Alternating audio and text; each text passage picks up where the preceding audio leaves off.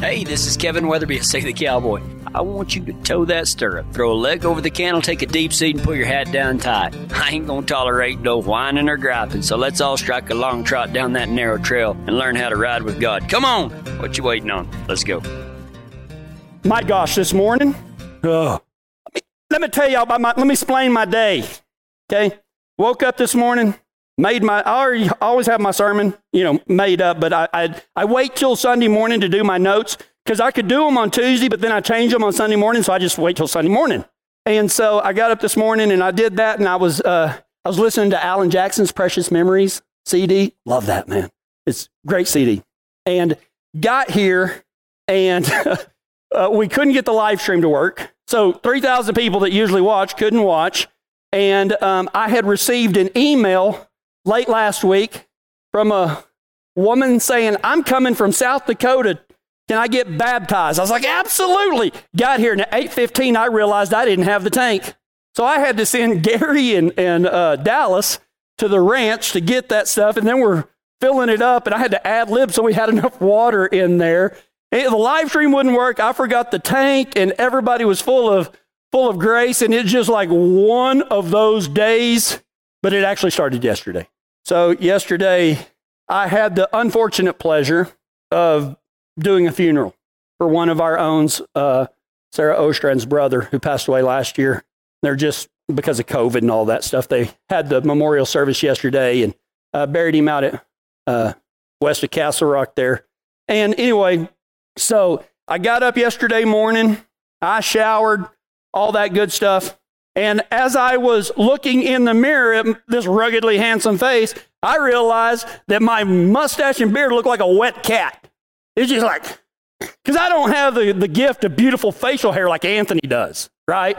I mean, like, he can grow a mustache, better mustache in one day than I can in 4 years.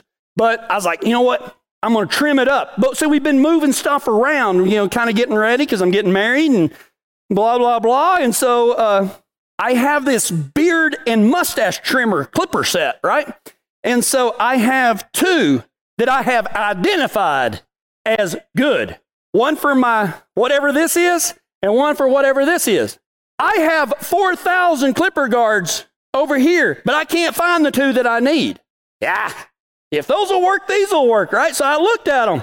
And, you're looking at them sideways, and they range from being this small up to this big. So I kind of found a medium one, did my little old chin and everything. That's pretty good. So I just tried to find one that was just a little smaller. And I mean, the back end of it was just a little smaller than the other. Them stupid people. Why do you put it on this big, this end, when it's this big on the other end? Because I went like this and shaved half my mustache off.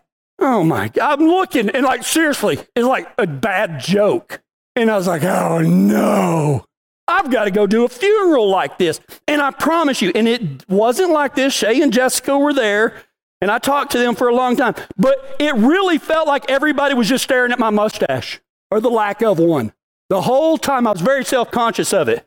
To add insult to injury, guess what today was going to be? Engagement pictures. And I accidentally 1 millimetered my mustache. Does that ever feel like doesn't matter what you do, you just can't win?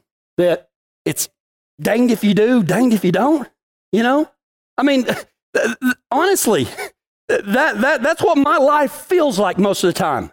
It's danged if you do, it's danged if you don't. So, how do we become victorious in a life that is unwinnable? How do we become victorious in a life that's unwinnable? Well, today we're going to go over 3 things that we can do to ensure that even though it's danged if you do, danged if you don't, that we can still be victorious through biblical means and ways. The first thing that we have to understand in order to be victorious in an unwinnable life is that, listen, you're never going to please everyone. You are never going to please everyone. Listen, I've often said this, and I think a lot of people in here, most people, have been in some sort of supervisory position. Maybe it's just being a parent, and I don't mean just, I mean that's a big one, right? But everybody has been in a supervisory position of some sort at some point in time. And the one thing that I have understood about being in a supervisory position is that it doesn't matter what you do. Half the people are going to love you, half the people are going to hate you. It happens every time. I mean, a lot of times whenever I use humor a lot in my sermons. Why do I do that? Because you know what? If I can make you laugh, I'll make you listen. And if you'll listen, I'll tell you about Jesus Christ. That's why I use humor. Laughter is good medicine. This isn't a funeral. We're supposed to have joy of the Lord. Why are we not celebrating and why are we not laughing, especially when we're honoring God and here for one reason only? But, when I'm funny in a sermon, I'll get an email or a comment on Facebook. Well, you just think that God's just a big old joke, don't you? Oh. You know what I mean? So, but you know what? Every once in a while, and I bet a lot of you have been here, sometimes we have some really serious stuff, don't we? And when I'm serious, I get the same email. I miss it when you're funny because this serious stuff just doesn't bring glory. It doesn't matter what I do. Somebody's going to complain about it. And I bet you felt the same way in a lot of stuff. I know some contractors. It don't matter what you do. Somebody's going to like it. Somebody's going to hate it. And teachers, it doesn't matter how you treat those kids. Some are going to like it. Some are going to hate it. Horseshoers, dog trainers, construction. It doesn't matter. Ranching. It's just the way it is. So how can we be victorious when it doesn't matter? Some people we can't please everybody. Well, the first thing that I think that we have to understand is that everything we do is not to please other people. It's for the glory of God. And in 1 Corinthians 10:13, the Apostle Paul says, so whether you eat or drink or whatever you do it all for the glory of God.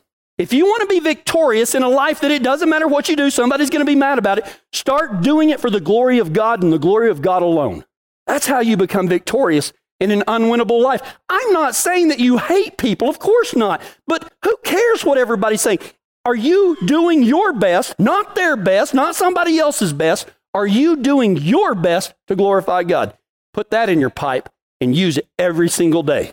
But the reverse of that is also true. When you do mess up, even if it's towards somebody else, you're not sinning against them. You're sinning against God. And that's the part that should bother you, not whether somebody's mad at you personally or not.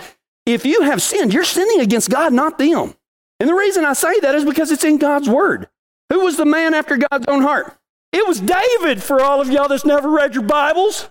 I'm joking. I had to line everybody up in the first service, and we did communion with a Red Bull and a donut because everybody was still asleep. It was Catholic style, too. Just had them line up. They just had to come through. Somebody tried to bite my finger. I'll get an email about that one, I guarantee you. It's a joke. It's a joke. But even David, the man after God's own heart, you know what he did one day? He walked out on his old balcony, probably getting on his treadmill or the elliptical or something, seeing a girl bathing. Well, come to find out, it was one of his best buddies. Maybe not best buddies, but it was the wife of a guy named Uriah. And Uriah was one of David's mighty men.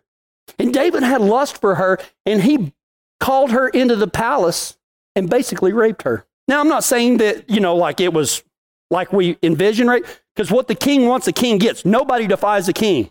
But she didn't want it, but he took it anyway. Then she became pregnant. Well, Uriah's at war. This is going to be hard to explain. So what is David, the man after God's own heart? What does he do? He calls the leader of David's mighty men. He says, put Uriah on the front lines until he's killed. And guess what? He was killed. And then Bathsheba, Uriah's wife, gives birth to David's baby. And during this time, Nathan, the prophet of God, comes up to David and he said, hey, King David, we got a problem. He said, what is it? He said, well, there's this guy over here. And the only worldly possession that he had was this little lamb. And it was a beautiful little lamb. And this rich guy wanted the lamb, so he took the lamb and had the guy killed. And David said, by my power, that rich man should be killed. Nathan was like, it's you, buddy. It's you. This is what David said. David said, I have sinned against you, O Lord. He didn't say I sinned against Uriah. He didn't say I sinned against Bathsheba. He didn't say that he sinned against the newborn child that was going to die because of his sin. David said, I have sinned against you, O Lord. Now, that doesn't mean that, yes, he did sin against Uriah. Of course he did. And he did sin against Bathsheba. And he did sin against the child. But here's the thing. This is what David meant when he said, I have sinned against you, O Lord. He said, the horrible thing here is that I ultimately rebelled against God. I rejected God as my treasure, and I scorned the word of God. That's what David meant by that. When you sin, it's not really, it can be against other people, but ultimately it's from God. You'll never please everybody. And stop trying. Glorify God in all you do. And when you mess up, you've messed up against God. And we should repent of that.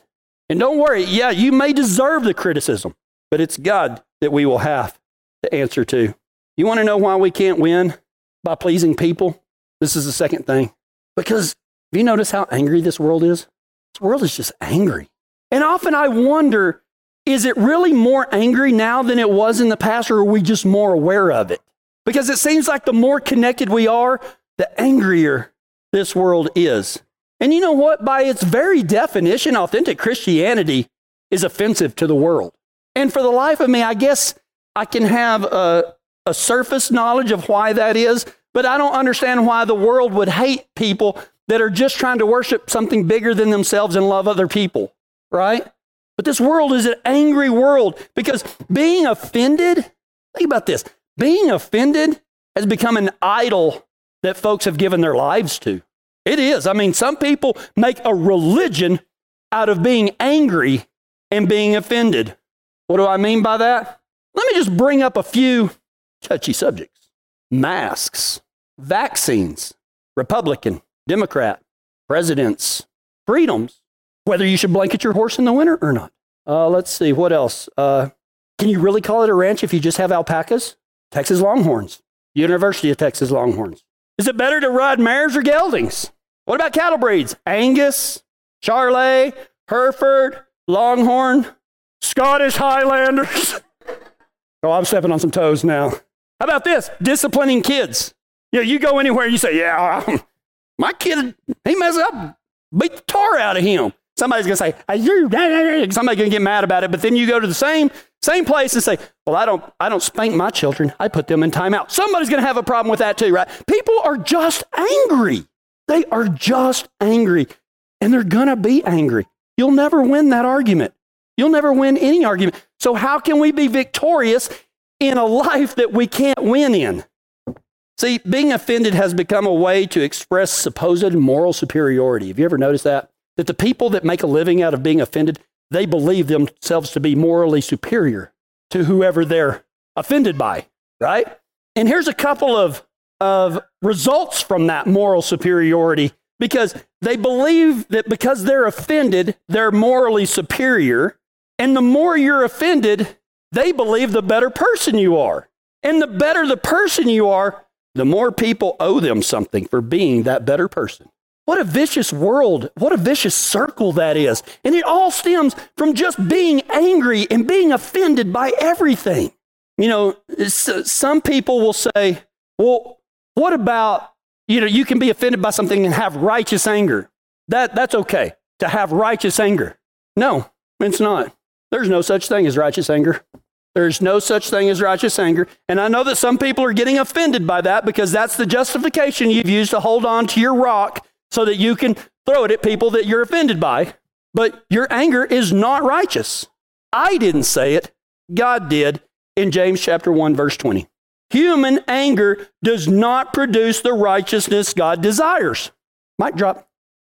I didn't say it, God did. Human anger does not produce the righteousness God desires. So there is no justification for our supposed righteous anger, no matter what. And you know what? Christians think that this righteous anger, man, we're supposed to boycott this brand and boycott that brand and not listen to this band. Oh my gosh, we all need to hush. I mean, this world would be a better place if we could just do what our grandmas told us. Can't say something nice, don't say nothing at all, right? But that's not the way the world is. But if human anger does not produce the righteousness God desires, then if we say that righteous anger is okay, then we can start throwing other things in there to justify our anger, right? Or justify what we want to do. How about this? Righteous greed. No such thing as righteous greed. How about this? Righteous gluttony. I'm gonna eat this whole pizza for the glory of God. Somebody sing a hymn. Oh Lord my God, when I'm in awesome hunger. I just made that up right then. I know it's kind of silly. Righteous, how about this? Righteous gossip. Veiled as a prayer request. There's no justifying it. Let's see, what else did I put here? Anyway, I won't go through the whole list. I had a bunch of them, but I'm not going to read them all. Y'all get the point. There's no such thing as righteous anger. It's not okay to be angry. It's not a sin in itself to be angry, okay? But we can't use it to justify ourselves. So how does one become victorious in an unwinnable and angry world? Pastor Greg Rochelle of Life Church says that angry people's goal is simple. Angry and offended people, their only goal in life is to make a point no matter what, to use any means necessary to make a point. But if we want to be victorious in an unloving, angry, and unwinnable world, we need to go from trying to make a point and start using our life to make a difference. That's how you become victorious in an unwinnable, angry, and offended world, is to forget trying to make a point. Let's make a difference. Let's make a difference. If you want to make a difference, here's how. According to Greg Rochelle, if this is not correct, send him the nasty email, not me.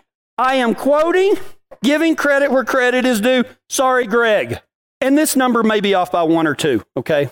But according to Greg, Jesus was asked 183 direct questions in the 4 Gospels. 183 questions were directly asked to him. Do you want to know how many he directly answered? 3.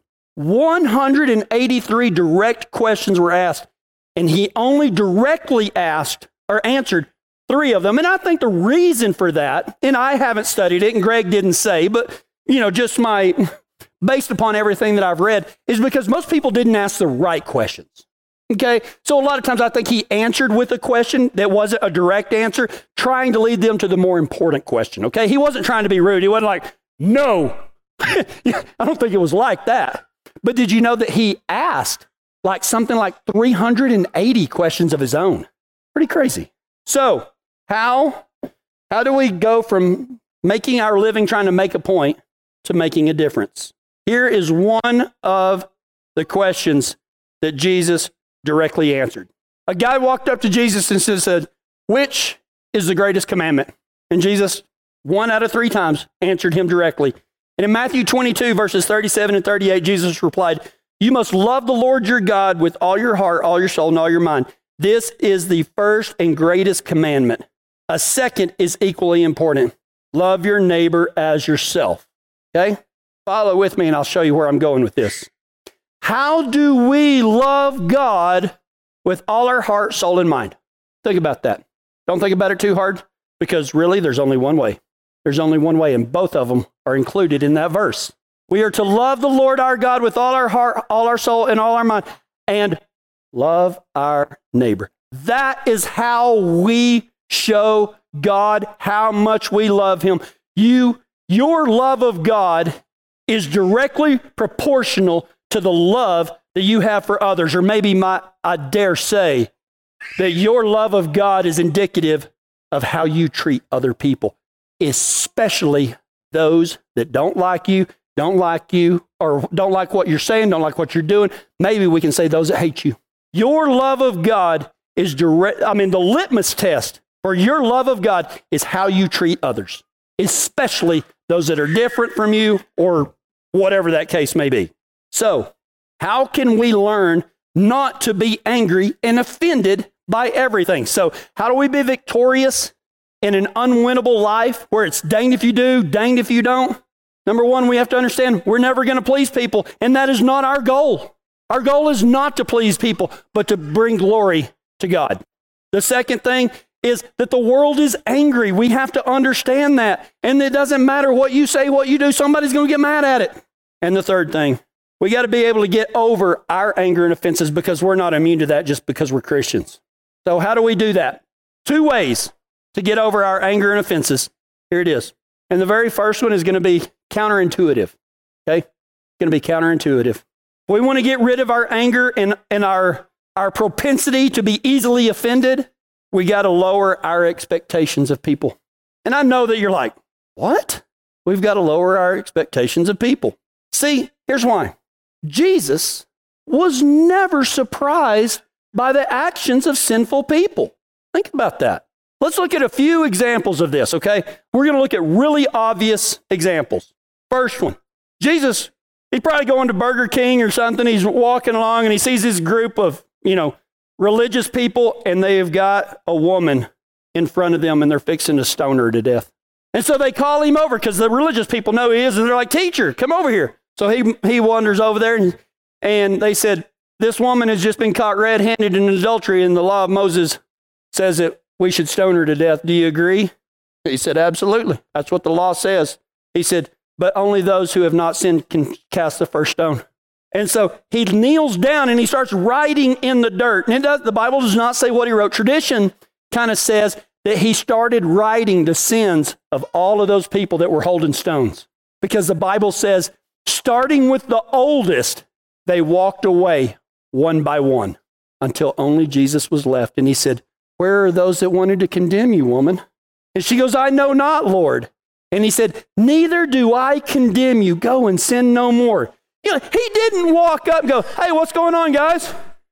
And they said, this woman's caught in adultery. He didn't go, oh my gosh. He was not surprised by that. We're sinful people. Now, he wasn't saying it was okay, but Jesus was never surprised when sinful people sinned. But yet, we as Christians, we get so easily offended because somebody sins against us. You know what? We've all done the same thing. We are all sinners, hopefully saved by grace through faith, not by works. We are not saved by what we do right or do wrong. We are saved by the grace and mercy of Jesus Christ, of God through Jesus. How about this one? Jesus walks into a Samaritan village, which is a no-no for Jewish people anyway, if you don't know why that's such a faux pas, because Samaritans were half-breeds, half Jew, half something else. Highlander, I don't know. Thank you. Appreciate that. You don't have to do Red Bull communion. He walks up to a well, and it's around lunch, so he sends his boys to go get some grub, go to Chick-fil-A probably. And a woman walks up, and it ain't kosher for a Jewish man to talk to a Samaritan woman, especially alone at a well, but he does. And inevitably, he ends up telling her, he's like, look, lady, I know who you are. You've been married 5 times, and the dude you're shacking up with now ain't even your husband. And she's blown away by this, but you know what? Jesus was never surprised by it, and he didn't condemn her over it. He just said, I will give you what you need. You keep looking for all of this over here, but what you need is me. He didn't condemn her. He didn't stone her. He didn't do anything. He loved on her. Jesus is never surprised when sinful people sinned, even those closest to him. You remember whenever the disciples are having a argument over who's going to be the greatest in the kingdom? Like they're pulling each other aside. James and John sent their mama to talk to Jesus. I mean, come on, give me a break. Their mama comes up and says, who's going to sit at your right and left hand? Can it be my boys, James and John? Right? Oh my gosh. They were seriously arguing over who was going to be the RHM and the KOG. That's Greg Rochelle also. They were arguing over who was going to be the right-hand man in the kingdom of God. Right? Jesus said, that ain't for me to do. That's God's business who's going to be there. Well, we know who sits at the right hand of God. It's Jesus, not any of us. Even Peter bragged, and he's like, Jesus said, I'm going to be crucified. Peter's like, over my dead body? I'll never let them take you, God. I'll stand by you to the end. I mean, he was so full of himself and bragging, and when it came down to the cutting, he lit out. Jesus wasn't surprised. As a matter of fact, he told him he'd do it. We got to lower our expectations, and I'm not saying that we don't want the best for people, but listen, unless you're Jesus and you're a sinner. Unless you're Jesus, you're not perfect. So yes, people are going to sin. And it may hurt your feelings, or you may not agree with it. You may be offended by it, but don't be surprised by it, because we are all sinners saved by grace through faith. We are all sinful. And how prophetic is this right here? How prophetic is this? In 2 Timothy chapter 3, verses 2 through 4, Paul told Timothy over 2,000 years ago, this is what he said. For people will love only themselves and their money. They will be boastful and proud, scoffing at God, disobedient to their parents, and ungrateful. They will consider nothing sacred. They will be unloving and unforgiving. They will slander others and have no self-control. They will be cruel and hate what is good. They will betray their friends, be reckless, be puffed up with pride, and love pleasure rather than God. That was 2,000 years ago, and nothing has changed today. People are still like that. People are still like it. And listen, your preacher's a sinful man. I am. I've been greedy in my life more than once. I've been greedy. I've told lies and knew when I was doing it, I was doing it. There's been times that I've had no self-control. There's been a few times in my life, and I'm not proud, but it's the truth. I've been cruel. I've been puffed up with pride this week a few times. Not proud of it, but I have been. I've loved pleasure instead of God. I've made jokes about people from California, and I've even been known to drink unsweet tea. I'm not perfect. I am not perfect. And if you're ever wondering if I'm a sinful man, I am, as Paul said, I am the chief of sinners. But every single day I will strive to be better than I was yesterday. And there's going to be times that I'm worse today than I was even a year ago. But I will get back up and I will keep going. And you want to know how I'm going to do that? Because I'm going to lower my expectations of others. I'm going to love them anyway. And I'm going to raise my gratitude.